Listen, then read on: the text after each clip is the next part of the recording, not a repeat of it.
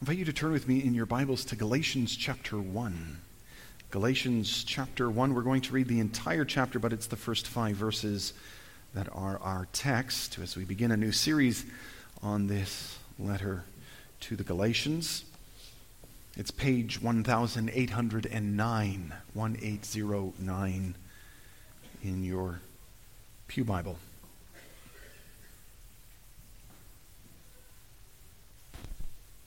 Galatians chapter 1, we'll begin at verse 1. Hear the word of God.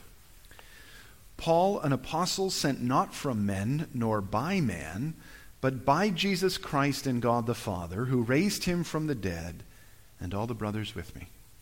To the churches in Galatia, grace and peace to you from God our Father and the Lord Jesus Christ, who gave himself for our sins to rescue us from the present evil age, according to the will of our God and Father, to whom be glory forever and ever.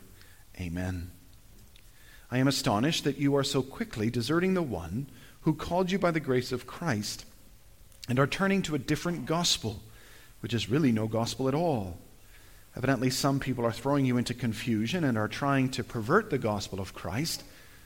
But even if we or an angel from heaven should preach a gospel other than the one we preached to you, let him be eternally condemned. As we've already said, so now I say again, if anybody is preaching to you a gospel other than what you accepted, let him be eternally condemned. Am I now trying to win the approval of men or of God? Or am I trying to please men? If I were still trying to please men, I would not be a servant of Christ. I want you to know, brothers, that the gospel I preached is not something that man made up. I did not receive it from any man, nor was I taught it. Rather, I received it by revelation from Jesus Christ. For you have heard of my previous way of life in Judaism, how intensely I persecuted the church of God and tried to destroy it. I was advancing in Judaism beyond many Jews of my own age, and was extremely zealous for the traditions of my fathers. But when God, who set me apart from birth and who called me by his grace, was pleased to reveal his Son in me so that I might preach him among the Gentiles, I did not consult any man, nor did I go up to Jerusalem to see those who were apostles before I was. But I went immediately into Arabia and later returned to Damascus. Then after 3 years I went up to Jerusalem to get acquainted with Peter and stayed with him 15 days. I saw none of the other apostles, only James, the Lord's brother. I assure you before God that what I am writing to you is no lie. Later I went to Syria and Cilicia. I was personally unknown to the churches of Judea that are in Christ. They only heard the report. The man who formerly persecuted us is now preaching the faith he once tried to destroy, and they praised God because of me. That's for the reading of God's holy word. Again, our text is the opening 5 verses of Galatians. Brothers and sisters in our Lord Jesus Christ, it was a few years back, I believe.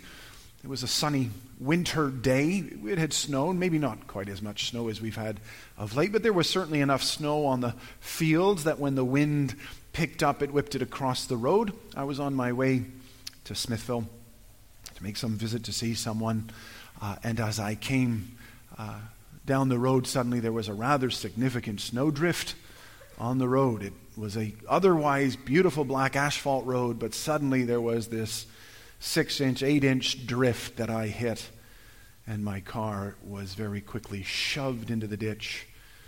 And fortunately, there was a lot of snow, and there was no issue, and I was able to be extricated without too much difficulty. But it was a reminder to me that Newton was right when he said an object in motion stays in motion unless acted upon by an outside force. That is, I would have kept going happily straight down the road without any difficulty, but the force of the snow, the pressure of the snow pushed me into the ditch.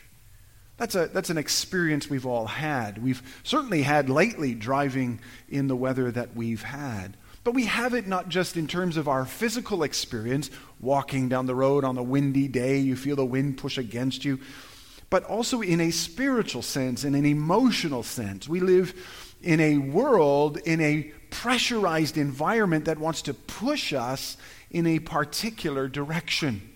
We are called to be in this world, but not of it. We are called to be witnesses, lights, a lamp upon a stand, a city upon a hill. We are called to stand out. We can't avoid the world. We can't go out of the society we're in. We must remain within it. But to do that in a context of an environment where the wind blows, where drifts pile up, where there's pressure upon us that pushes us aside into the ditches of life, we can find ourselves at times in very difficult places. That's true and has always been true of the Church of Jesus Christ since the fall into sin. We've seen when we read through the Old Testament, when we were studying the book of Exodus, we saw very quickly how Israel fell into the ditch of apostasy, of rejecting the Lord, of doubting his faithfulness towards them. The entire Old Testament's a long drawn-out explanation of this, isn't it? Of no matter how blessed God makes one, we tend to fall. We have this natural inclination to fall into the ditches of sin and depravity and immorality and unbelief.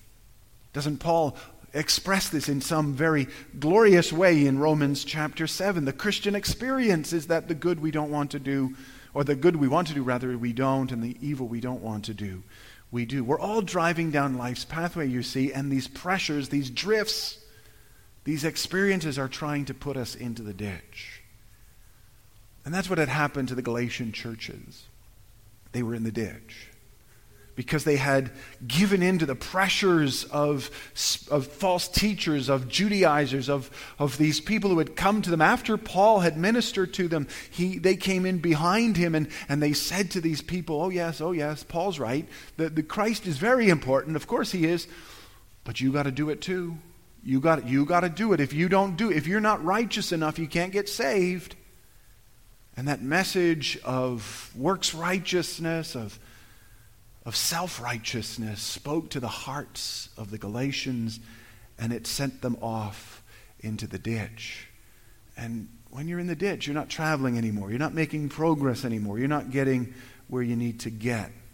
And we need to get to our destination. Our destination isn't Smithville, it's eternity. It's the glorious gates of heaven itself. And if we're going to get there, we got to walk, we got to stay on the straight and narrow. But to do that, we have to get the gospel right. That's what Paul wants to do. That's what Paul indicates to us. That's why Paul's opening to the Galatians, to the letter to the Galatians, is so much more fulsome than most other openings. If you read the other openings to Paul's letters, you don't find nearly as many words written. But here, Paul, right from the very get-go, sounds the note of grace and of God's goodness towards his people, so that his readers, so that even we might be absolutely saturated by the gospel, by the good news. It starts with his saying that he's an apostle, not from men nor by man, but by Jesus Christ and God the Father who raised him from the dead, and all the brothers with him. He starts by saying, I'm an apostle, not because anybody says so.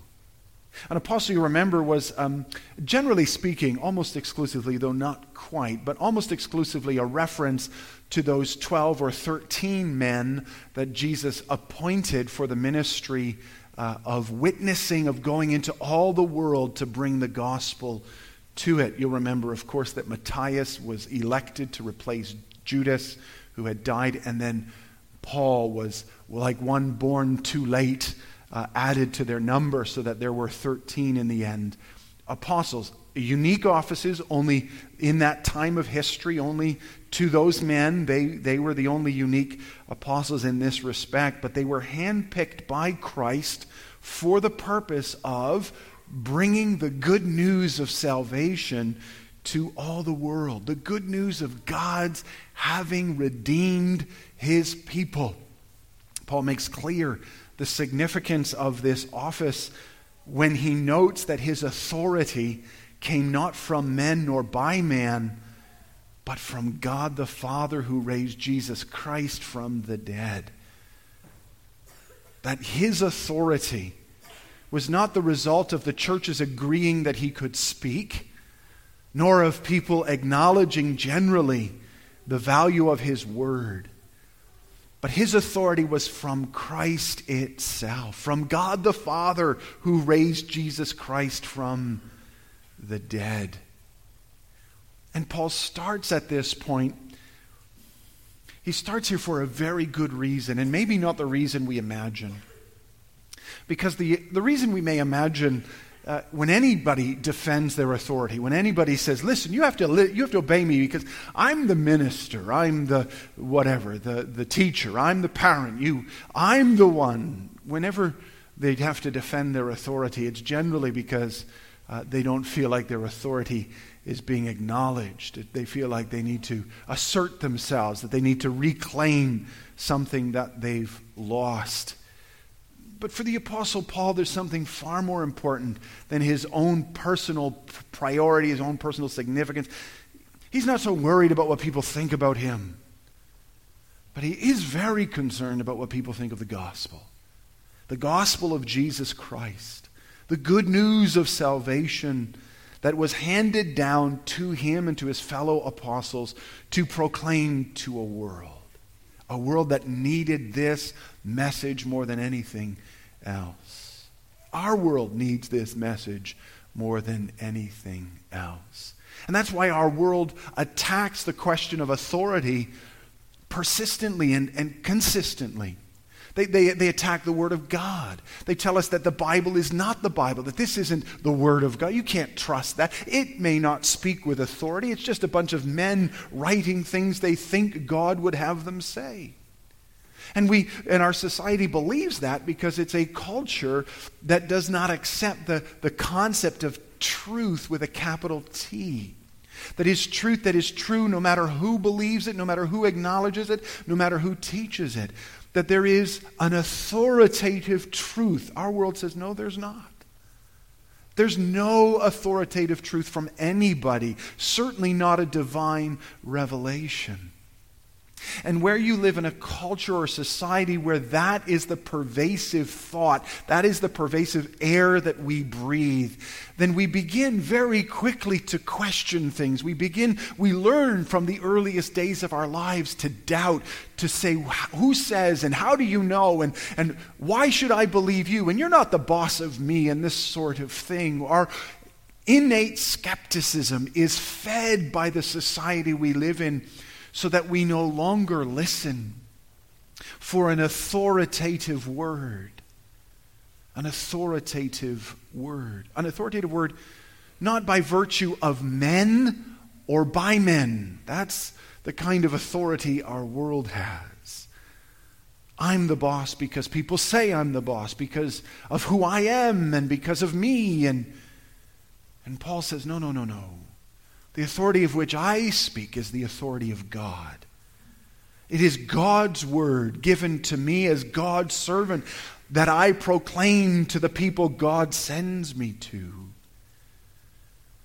Paul had an obligation to proclaim a message given to him. He wasn't to make the message up. He was to give it, having been given it.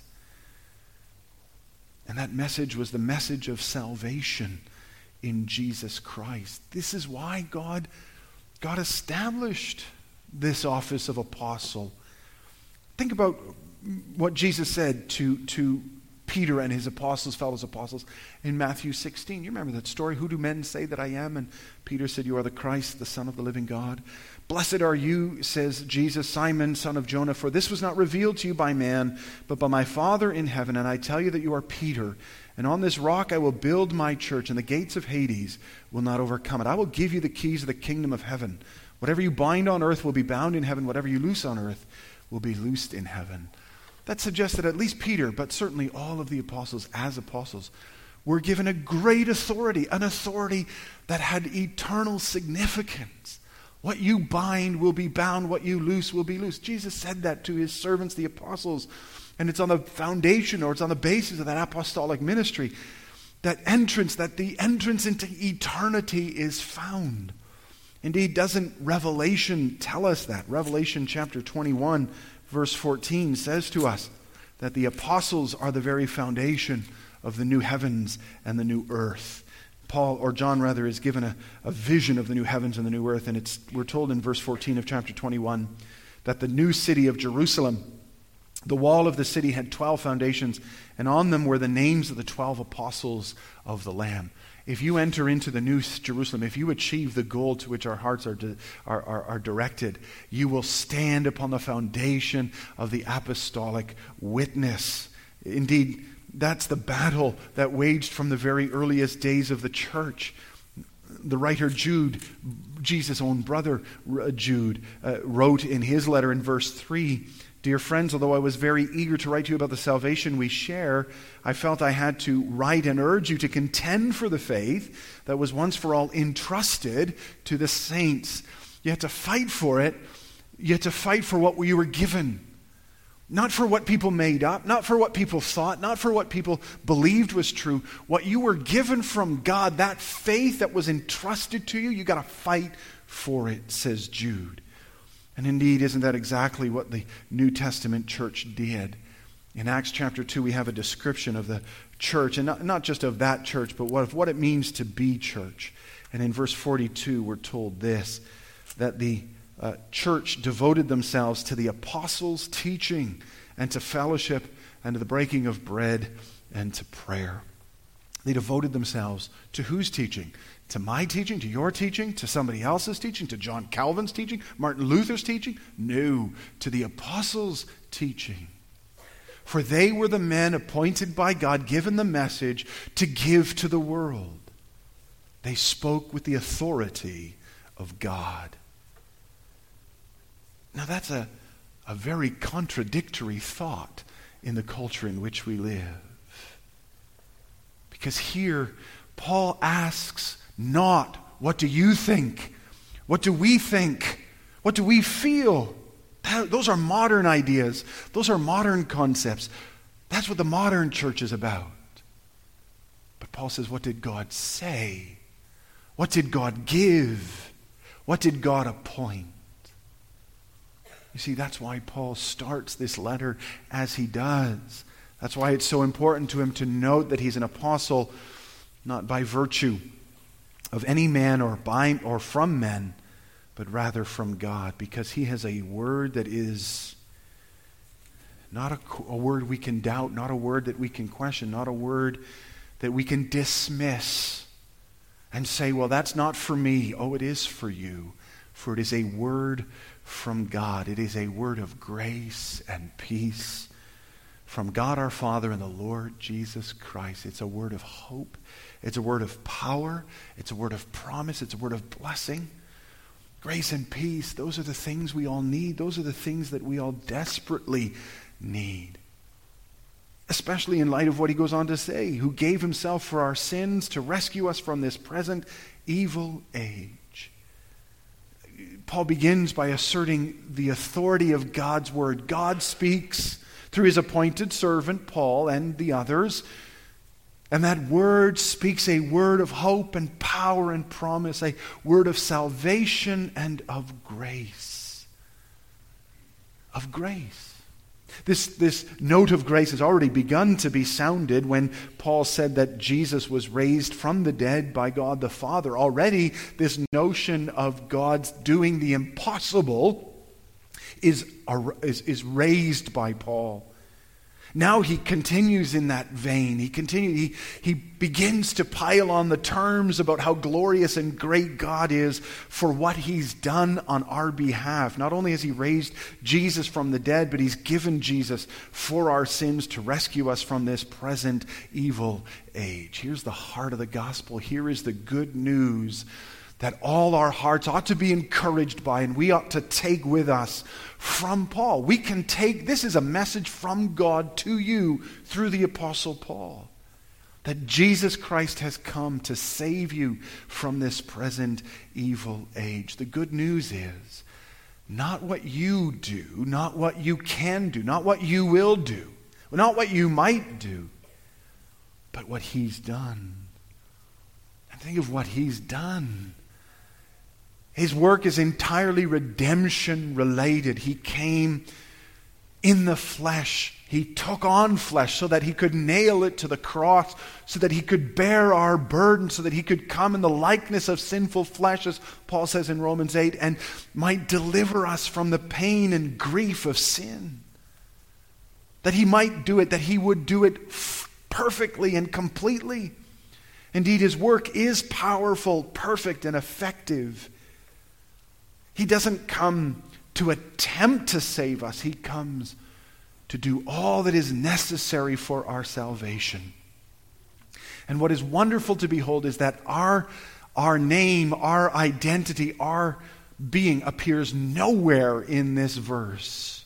Who gave himself for our sins to rescue us from this present evil age, except in the need to be saved. Paul doesn't say he did it with you. Paul doesn't say he did it because you wanted him to.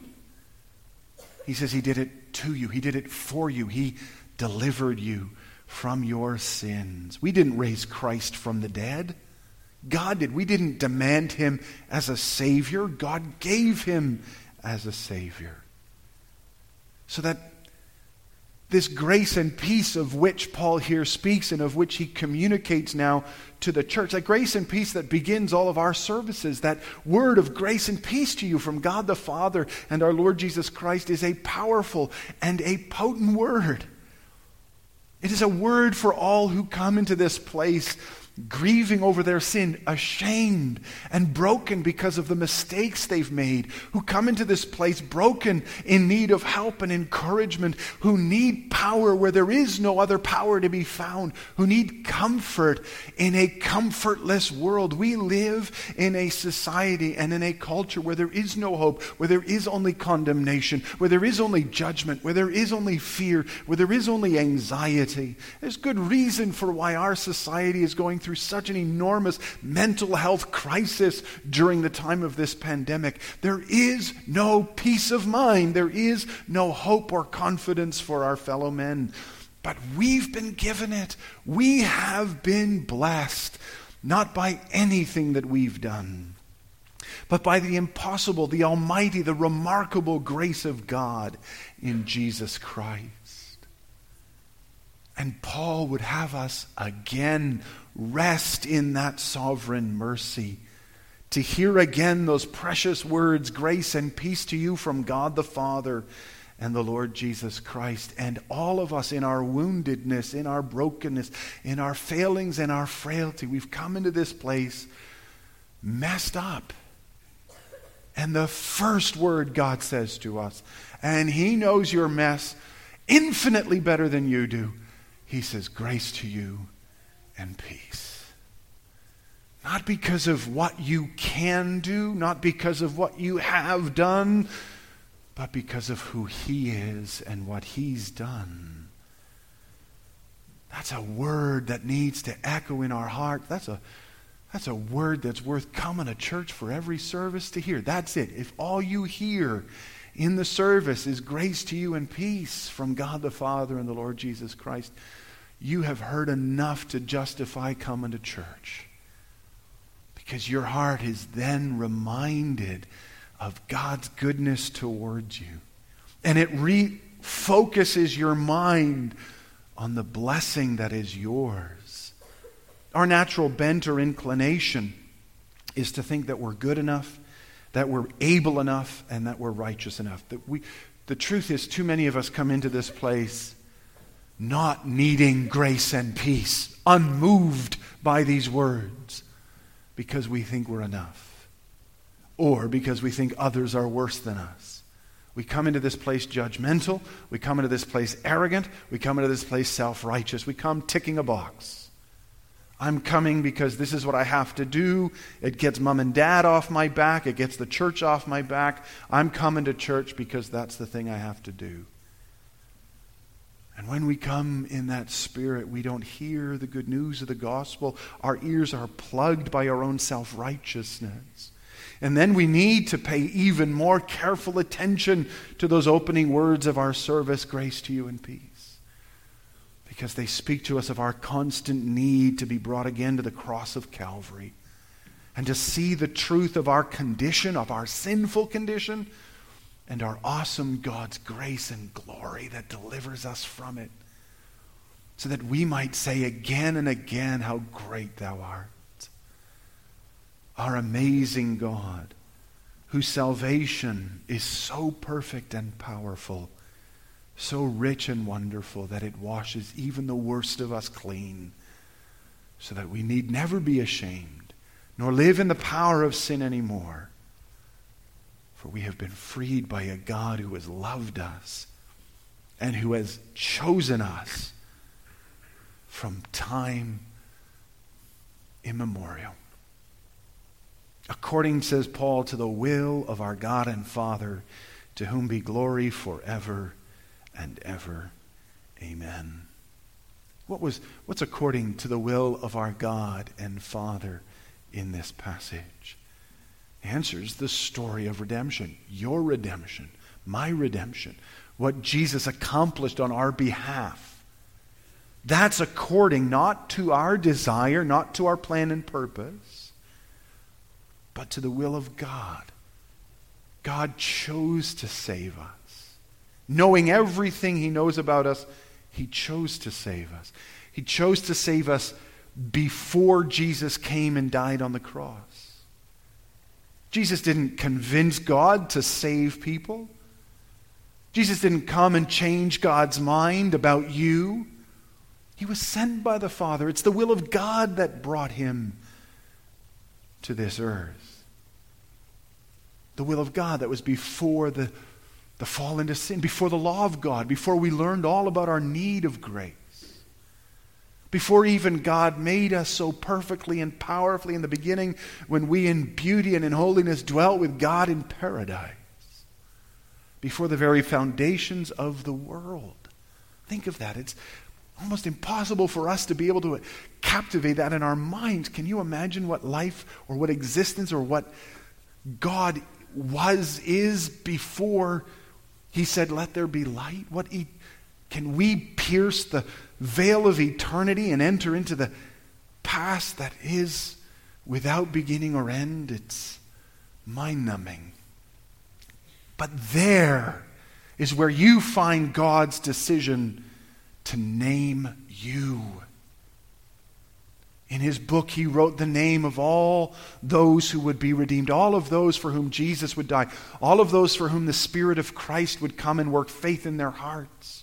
We who believe, we who trust in the Lord Jesus Christ have been brought to this place to worship not because of a decision we made, but because in eternity past, God's decision to save us was established. It was planned long before we ever were.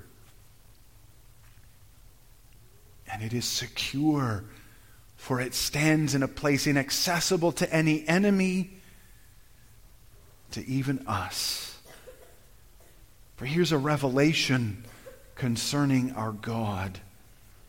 Our God, for whom salvation, your blessedness is not some afterthought, not some begrudging work done after frustrating disobedience. God planned your salvation before your parents were born, before your grandparents were born, before your great, all the way back to Adam and Eve were born. God planned everything, including our salvation, before there was a beginning. This is the God we worship. This is the God we've come to church today to celebrate. Not a small God, not a minor God, the God. And here's a revelation concerning our salvation. A salvation that can hardly be dependent upon us. It can hardly be the result of our choice. God's will does not include maybes or hopefullys. When God says, I'm saving someone, that person's getting saved. Now, not mechanically, not in some puppet way, don't misunderstand. The Lord uses means. He uses the preaching of the gospel. He uses his Holy Spirit to dwell in our hearts. Of course, there are wonderful and glorious ways in which he brings about that salvation, the death of his Son on the cross, certainly. There's nothing mechanical about salvation. There's nothing that can rob us of its joy and of its power. But there is nothing we can do to change it either. Here's a word to the one who's come today struggling with guilt over sin. Maybe you did something last night. Maybe you did something this past week, and you don't think that God will forgive. But if you believe in the Lord Jesus Christ, it's only because He's chosen you before the foundations of the world. And if He chose you then, He chose you in the light of your sins, and He wants you to come to Him in repentance and faith, in the knowledge that you will be forgiven. Here's a word for all of us in the trials of life when we doubt the faithfulness and the love of God and our hearts question whether or not He is on our side. Here's a word to remind us that He's been on our side from eternity past. Yet here's also a revelation about what it means to be saved, about the purpose of our salvation. For Paul reminds us that we exist not for our own happiness, but for God's glory. Not for patting ourselves on the back, but for worshiping His wonderful mercy. It's according to the will of our God and Father, to whom be glory forever and ever. Do you see that this is a word that contradicts so much of what goes on for Christianity today?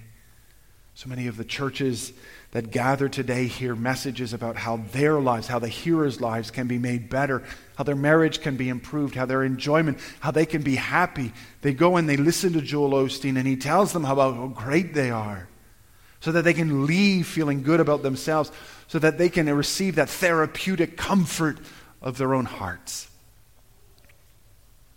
That's what our world has become, hasn't it? About making people feel better about themselves.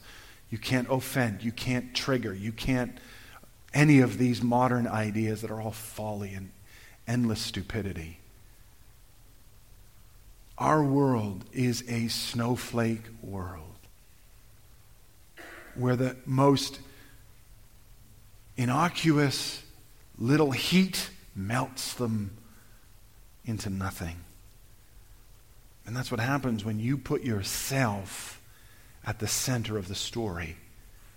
When the salvation that God worked, when the grace of which Paul speaks, when this enormous power and mercy is to make you happy, you're going to be frustrated. You're going to be tender, not in a good way. You're going to be soft.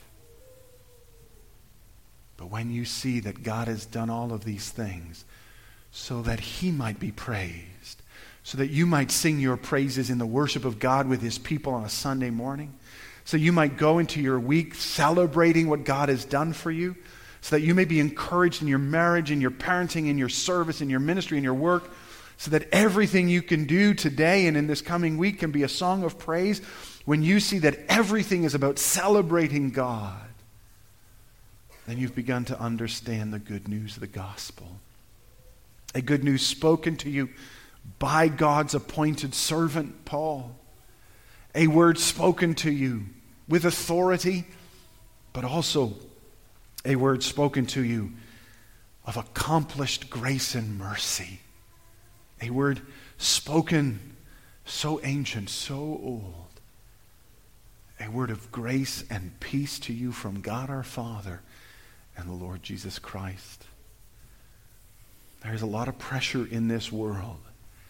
You're going to go into this week and the wind's going to buffet you, and your heart, your desires, your emotions are going to want to draw you away. You're going to go into this world, you're going to hit the snow drifts of life that are going to want to put you in the ditch.